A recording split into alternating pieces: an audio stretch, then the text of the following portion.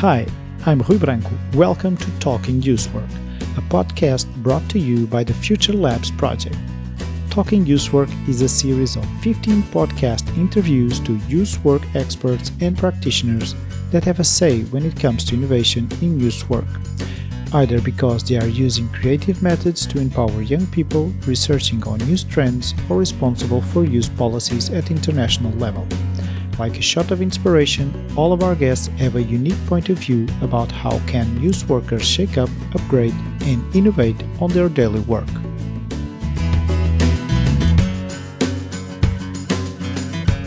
Hello.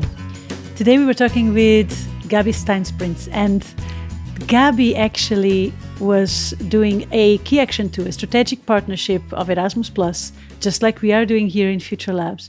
But her project was focused on creative learning environments. What are the conditions for them to happen? How can we create them? And they focused on developing escape rooms as a methodology for non-formal education. And it was really cool to hear her talk about the kind of escape rooms they developed and how they included the educational part in it. So I really hope you enjoy this podcast as much as I did, this episode. And well, let's talk youthwork. Hi, Gabi. Good morning. Hi, Anita. Hi, Rui. Hi. So we are here right now, me and Rui in Lisbon. Gabi is in the Netherlands. A lot of heat, I hear, up there. Yes. 32 degrees. My God, well, you can send it down here. By the way, this probably will be released, this episode will be released later on, but we are taping it in July, in the summertime. So we are sitting in our houses trying to escape the heat. Gabi, the first question I would make to you is, how did you started getting involved in youth work and interested in these creative approaches to education with young people? Well, I got into youth work a bit by accident, or maybe not by accident, because I was just finished my university, started a family. So I was here, a young mother with 2 kids. And I was a bit bored and I didn't want to go into that lifestyle. So I went volunteering in a youth center in Amsterdam, in the north part of Amsterdam, in a youth club. And there I got in the board, and there we organized all kind of activities. And that's where my youth work started for many, many years as a freelancer, as a volunteer. And then in 2005, I became a coordinator of a community center where I worked with all kinds of ages, but also with young people. And since 3 years as a freelance trainer and youth worker. And creative element has always been my interest. I did the Art Academy, so I have a creative artistic background. And I think creativity was always very much my passion. I also believe that people are not using their creativity enough. So I'm really excited if I can empower people or inspire people to find their way back to their creativity. And so already in my youth center where I worked as a volunteer, I think I started with this using creativity as educational tool. But lately in my trainer work, I use it more and more. Mm-hmm. And in that time, what kind of tools were you using with young people, or methods or approaches? Do you remember any? Well, I remember we did one project. It was it was a Dutch expression, which is art. Just look at it, but it was also it meant the same thing in Dutch to just let it be. And it was because young people were looking at art as it was always with a big K, as we call it. You know, it was something very elite and something far away. So we did a project using or involving artists to decorate the whole youth center with art made by the young people, by the visitors. So, and that was a very interesting project. And so people discovered their artistic and their creative parts and artists were helping to unlock this creativity. And that was, for example, one thing. And then we did quite a lot of projects in youth exchanges, where we used, for example, Art to be Included was a series of projects where we used theater and circus and all kind of other arts to talk about social inclusion. So we made a big street art production with local community in the village where I live. That kind of things.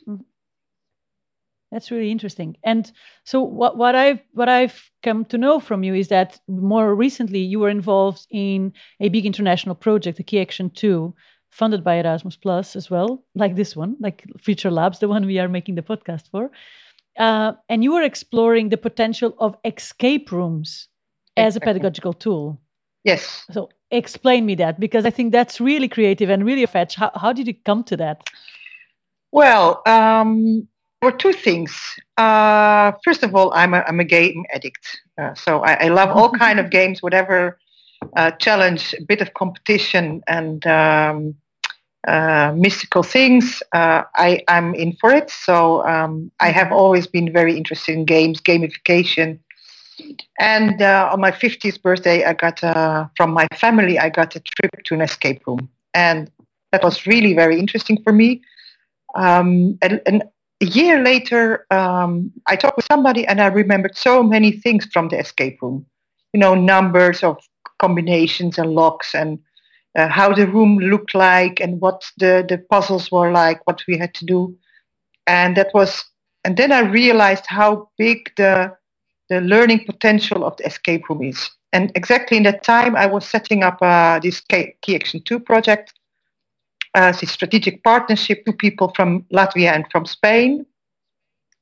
And and we said we want to do something about creative learning environment. Why not use more creativity in creating interesting, challenging learning environments where there's a lot of possibility for self-directed learning or other ways of learning, but using creativity in the broad sense of the word, in all kind of ways.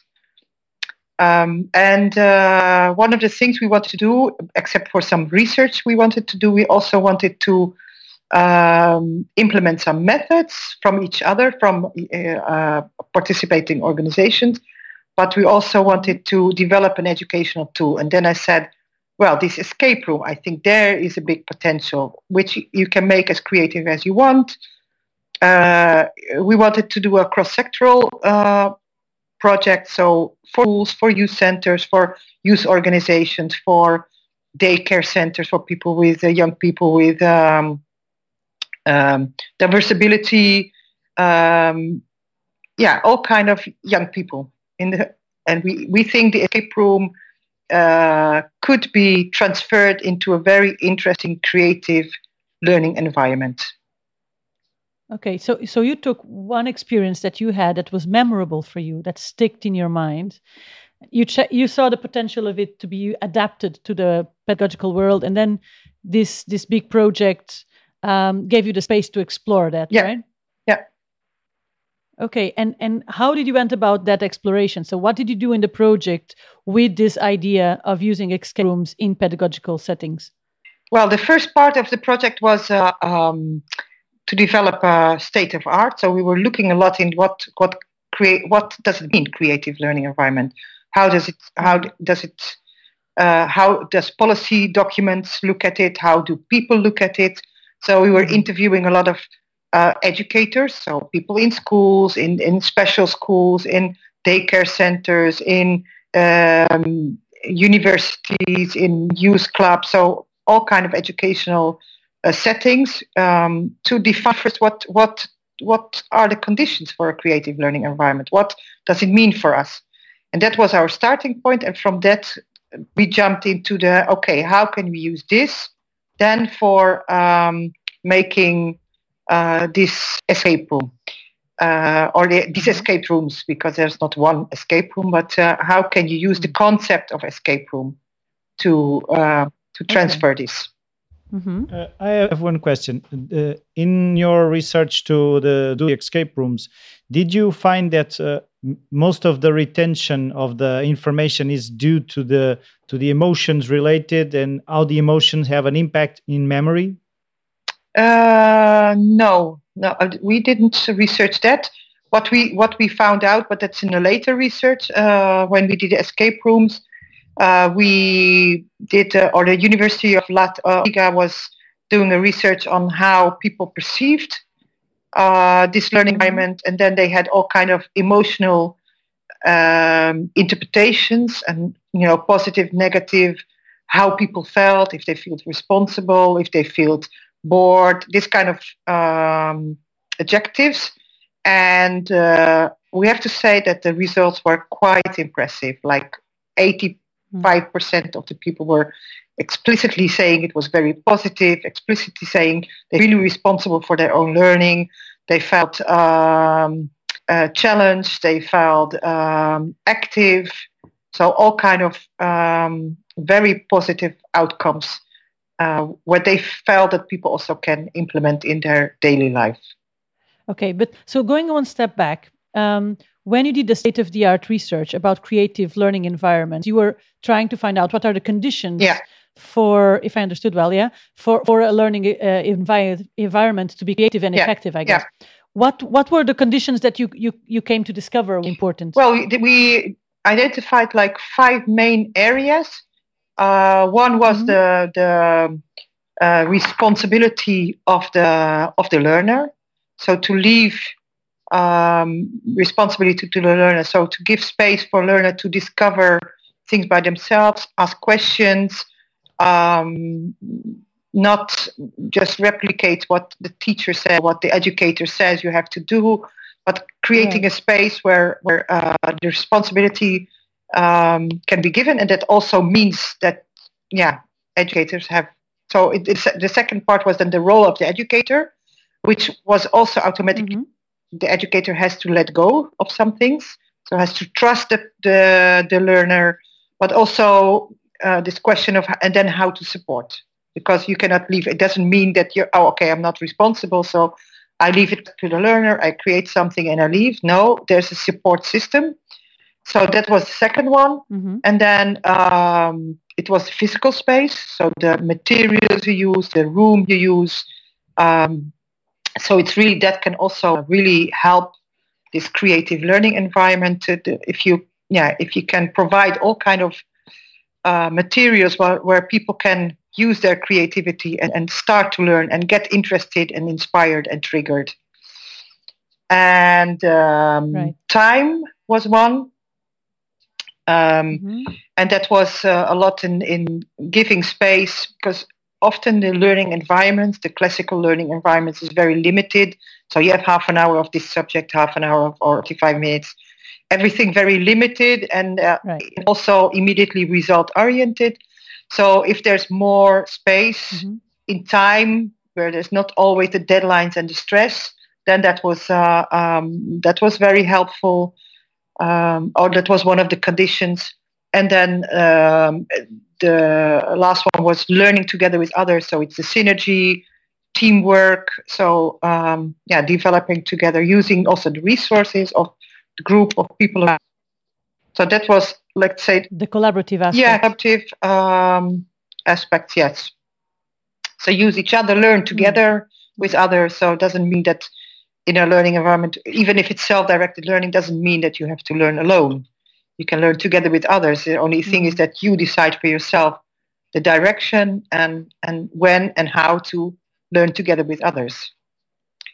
And then when, So then, No, I just wanted to say, I said these elements, and it's a bit strange because the escape room has this time limitation. So that was the only thing that is officially not using so we discovered also that this time limit sometimes can also be helpful for learning. So there's a bit of contradictory, or it has two ways. In a lot of ways, it's good to give space, and sometimes to put a bit of pressure or kind of challenge time-wise can also help motivation.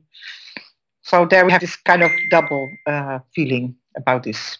Well, it's the importance of time. It's to take time as a strategic element and use it either to create this challenging approach or to let go of these constrictions and give enough time for people to explore, but still to take it consciously. That's very interesting.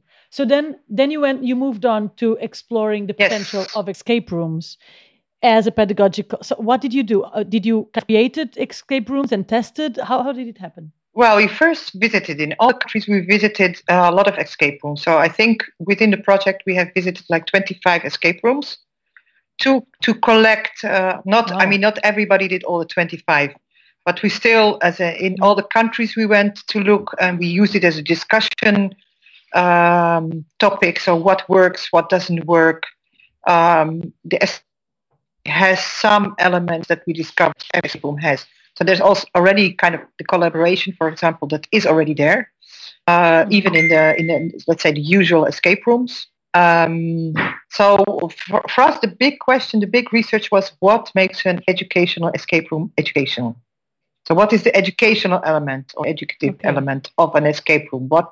Why is it different from, let's say, the existing ones that are more leisure time escape rooms? So we visited a lot. We discussed what we liked, what we didn't like, what was helpful, what we saw. Then we had also an expert group. We had 2 experts, 3 from each country, 1 expert that was helping us. And these are artists from the Netherlands. It was an artist from Latvia. It was also somebody who develops game projects, and from Spain, also somebody with a big gamification background. So art and games. I think that was the expert, and then we developed also. And they had an interesting question: what are the limits? Does it need to have walls? Why is the time really limited? Or these philosophical questions that you automatically you have to step out of the box with your thinking. That helped, and then we started to develop escape rooms in a training course.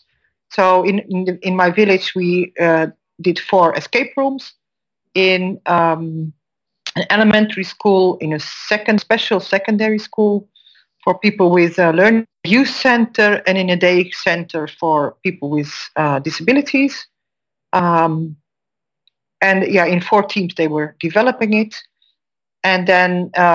And who is developing it? Youth workers, young people, you guys. Who is developing it? It was a part of the training course, so it was educators. I would say educators, because it was we had principals, we had a lot of teachers from all the countries. We had youth workers. We had people who work with young people in circus groups. People from democratic school. People working with young people with disabilities. So we had a quite broad, and so we make mixed groups, and they were developing these escape rooms together. It was kind of laboratory. Yes, it was. I have one question. What are the criteria to when you start to see the escape rooms that you saw that were educational? What were the criteria that were different from the just fun or not so educational ones? Yeah, what we have defined a few things in our, let's say, in our research and in the development.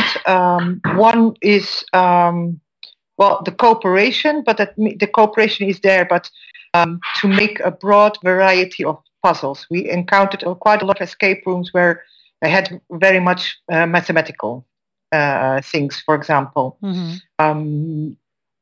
That's not very inclusive.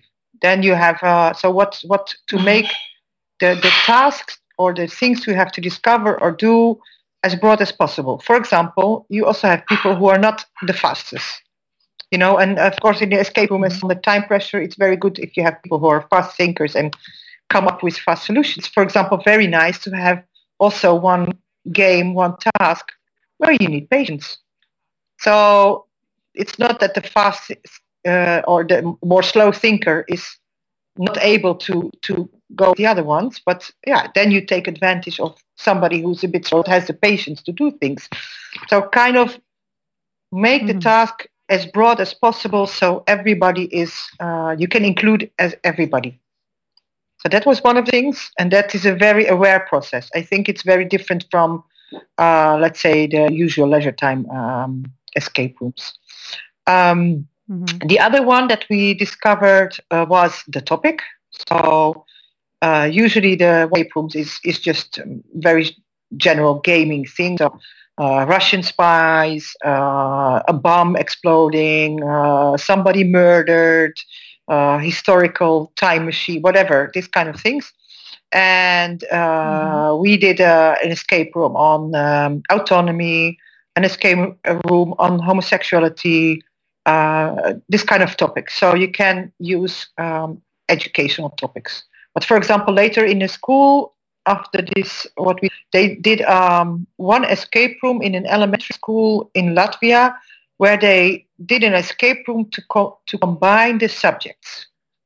They didn't like that they had biology and history and everything separate. So they made an escape room where they can use all together to link the subjects together. So that was, for example, for them an educational subject. So you can use an escape room to tackle virtually any topic that you want to have a conversation about, right? Or even to mix topics and to show the connection between the topics, if like complexity or this idea that things are interconnected. Exactly. And one thing that I just wanted to say about this, what is the difference? One of the things we discovered is the debriefing. So one big difference is when you go to a normal escape room, you just leave the room and then you go home and you said, it was nice to do this was a challenge, and that's it. But in an educational escape room, we think it's very good to talk with the people who did the escape room. Why? What did you discover? For example, this what we did about homosexuality. It's very nice because people at the end said, "Well, I never thought about homosexuality in this way." They just discovered the life of a young person who just discovered that he was gay. In a way of diary, and so they get into a personal story of somebody who just discovering. And so in that case, they were going in what kind of a room? So they were discovering about a person's life story, let's say, but what was the room about? No, it was the office of a youth center, but it was completely transformed into a party place because we were when we entered. Then the educator were waiting for us, and they say that it's a birthday party. A girl came to us and said the birthday party of a boy, of her brother. So it's a party, and you're the best friends, but her brother is missing. So, and they ask us to help to find her brother. So we go into this party place, and we found out this is the diary where a lot of pages were missing. And we started to read, and there were some instructions. There was a first page of, this is my life. I have a good friend. So this kind of stories. And slowly, after each time we made some task, we discovered new pages of the diary. Found out some pages, and then more and more you get into the story of this boy. Finding out and having these feelings for his best friend. These kind of things. And then we had to discover where he is. We found, all the clues, and then that was so you went into this process of slowly discovering in this party, that's missing, and you had to find him. But in the meantime, it was the story of his coming out, let's say. So you have a scenario in the escape room. So I guess you have a decoration in the room itself, So people come in and they have the feeling, or they can recognize they are in a party, and there are these instructions, and they start following instructions. And while following instructions, they have tasks. And by accomplishing these tasks, they get more clues that not only move them through the game, but give information about the storyline. It can also be, I mean, it's not only very direct task, it's also sometimes just some invitation that you put a sign somewhere, or you put a question mark somewhere. So people have to really look around, find things, explore. It's really a lot about exploring. And then you have to, you can give people the possibility to link things together. Maybe you see somewhere a sign, and then somewhere in one of the pages, this sign come back, and then it says something. So I know what to connect. For example, there was an example I can say. There was a dartboard, and the dartboard had this darts in certain points, and we had to use that to find a code for a key for a lock. Normally you look at a dartboard and you don't make this connection, but suddenly there was a kind of link where you can see, okay, maybe the numbers on the dartboard is something you can mean something.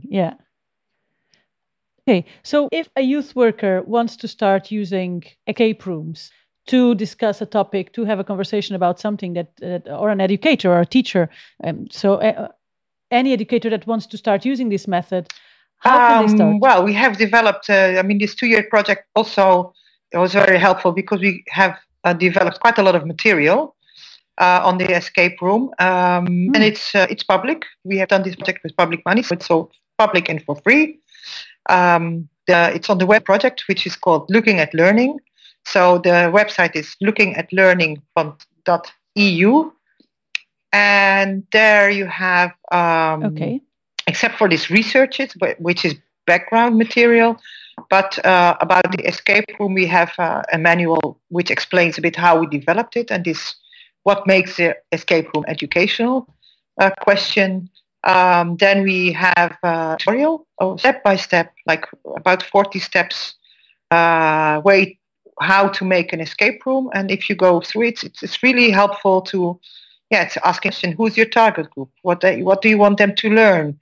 How do you want to set it up? What are your possibilities? And then there's also some tips and tricks in it, but also just a lot of questions. And think about this, or that kind of things. And it's setting up, and it's explaining things, monitoring.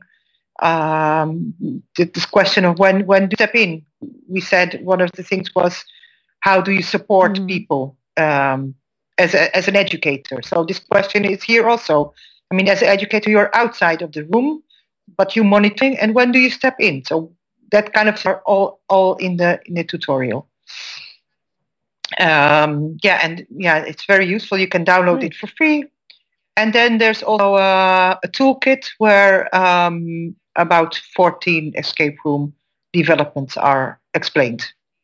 So you have examples. So people can use these escape rooms already. They can be inspired with those examples and adapt them. Yeah. It doesn't say exactly how they make it. It's more explaining what were the challenges, what they did, what was their topic. But we have, it's more saying what kind of diversity, because we have history, we have this homosexuality, we have alcohol abuse. So we have really educational topics in the escape rooms. Fantastic. This is really cool. We will put all the links in the summary of the podcast as well. This is really, really nice. Thank you for explaining us the project and sharing these resources with youth workers. I think it can be really, really useful. As we finish our conversation, we have this tradition. We always ask one guest to leave a question to the next guest. And the last guest asked, the question that she had was, how can we involve young people in policy making? How can we make them more active? How can you make this connection better? Because it's a challenge. Would you comment on that? I know it's a very different topic right now, but how would you comment on that? The easy answer would be just where politicians and young people could do something together. I can see it. I could see it. I think that's a great idea. Maybe I can you do something with it. But I mean, it could be. I think it's a lot about sensibilization of politicians, and giving young people the empowerment, or they have something to say. And I think we really think in big things, that it has to be really big changes. We have to build whole structures, but often I feel that also little steps could help. We did also some youth participation project where young people, a website for young people in their town, on topics that were interesting for young people. What happens, what is out, this kind of topics that are really interesting. And the idea was that politicians would also take a look sometime website to see what's happening, what's on their mind. And for politicians or policymakers, I would say it would be nice if the stereotype about young people would go away, because here in the Netherlands, for example, in many places still, young people is about the task for the youth worker is to get young people off the street so they don't bother people. And I think that's just not the right attitude. Young people are very useful, are very fresh, new ideas.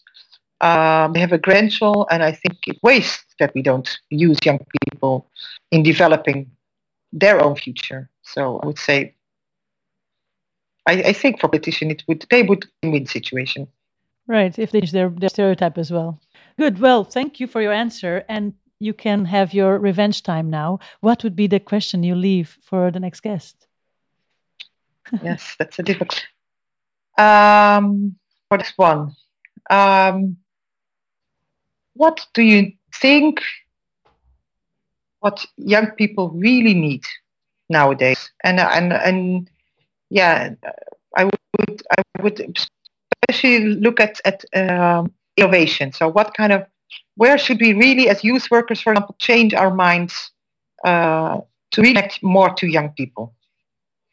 So what do young people need? Not what do we think as youth workers that they need, but do we have an idea what they really need? That's a good question. Thank you very much, Gabi. It was a pleasure having you here. Thank you very much.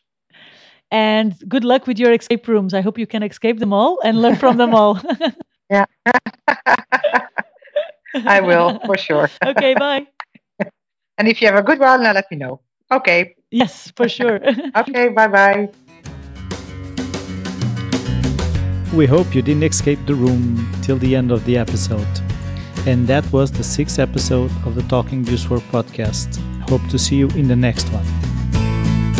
This podcast is funded by the Erasmus Plus Youth Watch program, powered by Tim Mais and the editorial board of UMAC University of Applied Sciences, Kari Keuro, Jarmo Roksa and Kristina Vesama, with the support of all the Future Labs partners.